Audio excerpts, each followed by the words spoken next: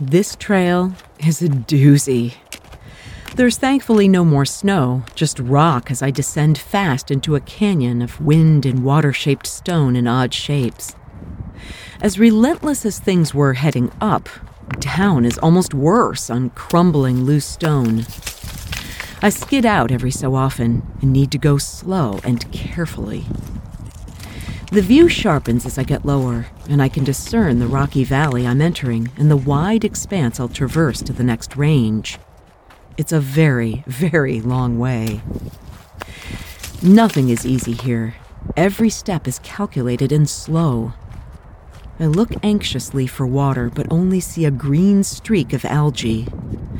I'm carrying a liter, and I keep sipping from my shoulder bottle, but I'm feeling wrung out by the heat and the hard walking. My map app assures me large pools await in 2 miles, but it's a joint-exhausting full hour on that 2 miles. Yeah, it's beautiful, but I'm feeling mortified I let myself get panicky over water. The good news is the guys are behind me, and hopefully, they'll get me through.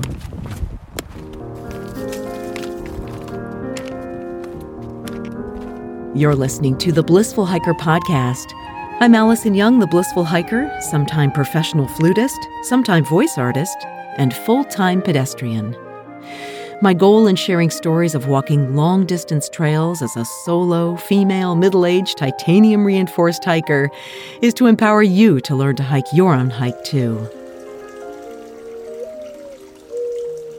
What a perfect night of a babbling brook and warming temperatures. I again wake before dawn to head up, 3,500 feet to Mica Mountain, with barely a moment's rest the entire pull. I know I keep changing the feet of those ascents, but it seems that I'm misreading my map. And anyways, it doesn't make any difference. It's going to be long and hard here on the Arizona Trail, something that caught me completely off guard. Arthur and Bear peek out as I leave, both cold overnight. Big Greenie, my Western Mountaineering sleeping bag, does his job very well. I start in oak forest, the air cool and the sun still behind the mountain. The trick is to stay under the breath, meaning to always be in control of the rhythm and never feel gasping for air. Of course, to do that requires moving slow and steady. I'm in my lowest gear and feeling pretty good. I've attached a loop to my shoulder strap to hold a small bottle and sip from it all the way up, especially if there's a flattish spot, which happens occasionally.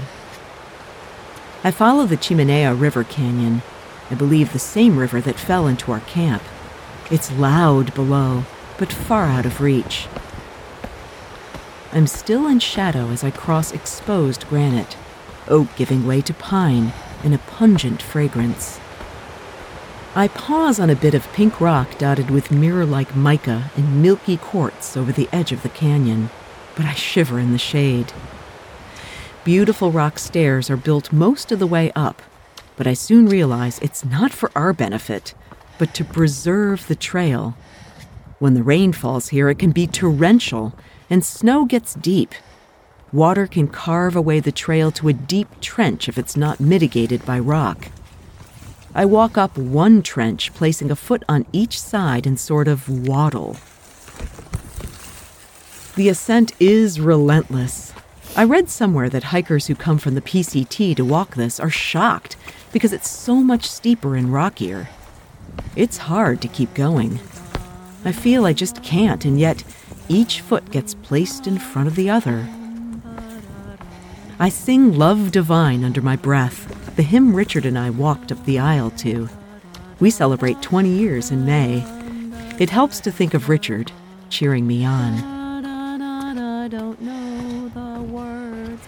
Soon my feet leave rock for a carpet of pine needles. The river is loud here, crashing down a rock chasm. Snow clings to the sides and explains why it's so strong. It's not far now, up and up through tall, straight trees and into a beautiful camp. Levi Manning was the mayor of Tucson at the turn of the last century. He escaped the summer heat up here with his family and lived in the cabin still being used by the national park, mostly for base of operations for research and prescribed burns. There's a corral for pack mules, a locked fence around a tank or a pond, propane, picnic tables, and permanent tents. I use the long drop outhouse, which is deluxe with paper, a mirror, and reading material. I even have to take a picture.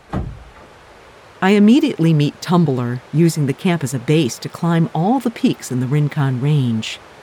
She points me to water, which is a bit of a climb to reach, and I'm so glad I camped in my perfect riverside spot last night. I drink up and filter, planning to grab water at Italian Spring once I cross over the top.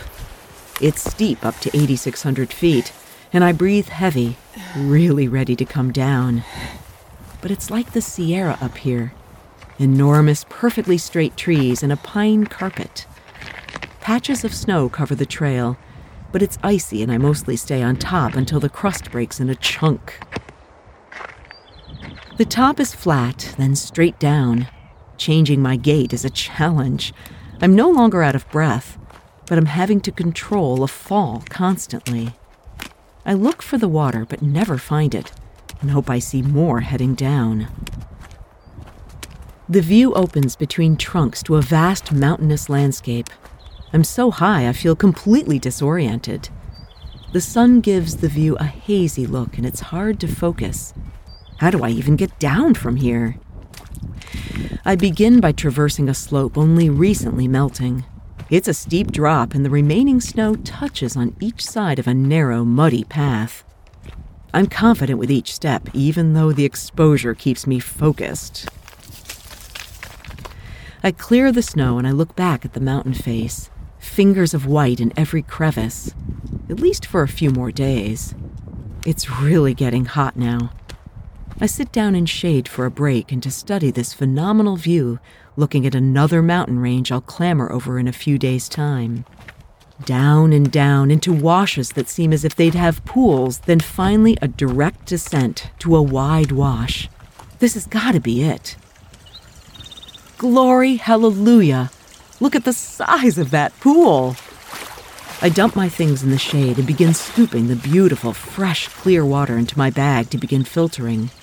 I make a shake and realize I pushed it too far, and I gotta be careful because I'm starting to get wobbly. Arthur shows up and says he too is running low on everything, the descent absolutely exhausting. I stay in this beautiful place a long time. Water-worn stones, gravelly wash, long grasses and oaks. Arthur gives me a squirt out of his bottle of electrolytes, and I feel better right away. I tell him I'm trying to keep moving so I can finish, and he reminds me I ascended 3,500 feet and descended 4,000. There's really only so far a person can go. He's pretty sanguine about the whole thing and hangs out under his sun umbrella with his feet in the pool. But I push on back into the heat. Why am I so panicked? The trail is flat for a while, then steep on loose rock to a low point where I scare a big black cow out of the oaks. Back up I go, not too steeply, but in and out of hills for what seems like forever.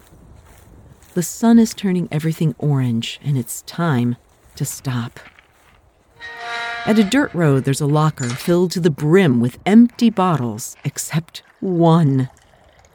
I just top up my small bottle, then head up again to find a cowgirl camp.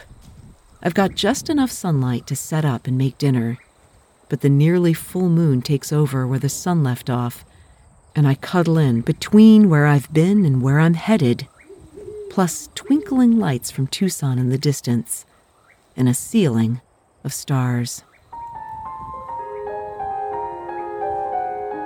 You can subscribe to Blissful Hiker wherever you get your podcasts, and do leave a review on Apple. That helps people discover the show. Blissful Hiker is on Patreon right now. You can support the show as a patron. Get a link at blissfulhiker.com. There's also more episodes, the blog, pictures, and you can contact me at blissfulhiker.com. Next week, I head deep into the riparian oasis of Sycamore Canyon on the flanks of another huge sky island. Until then, my friends, kia kaha, and happy trails.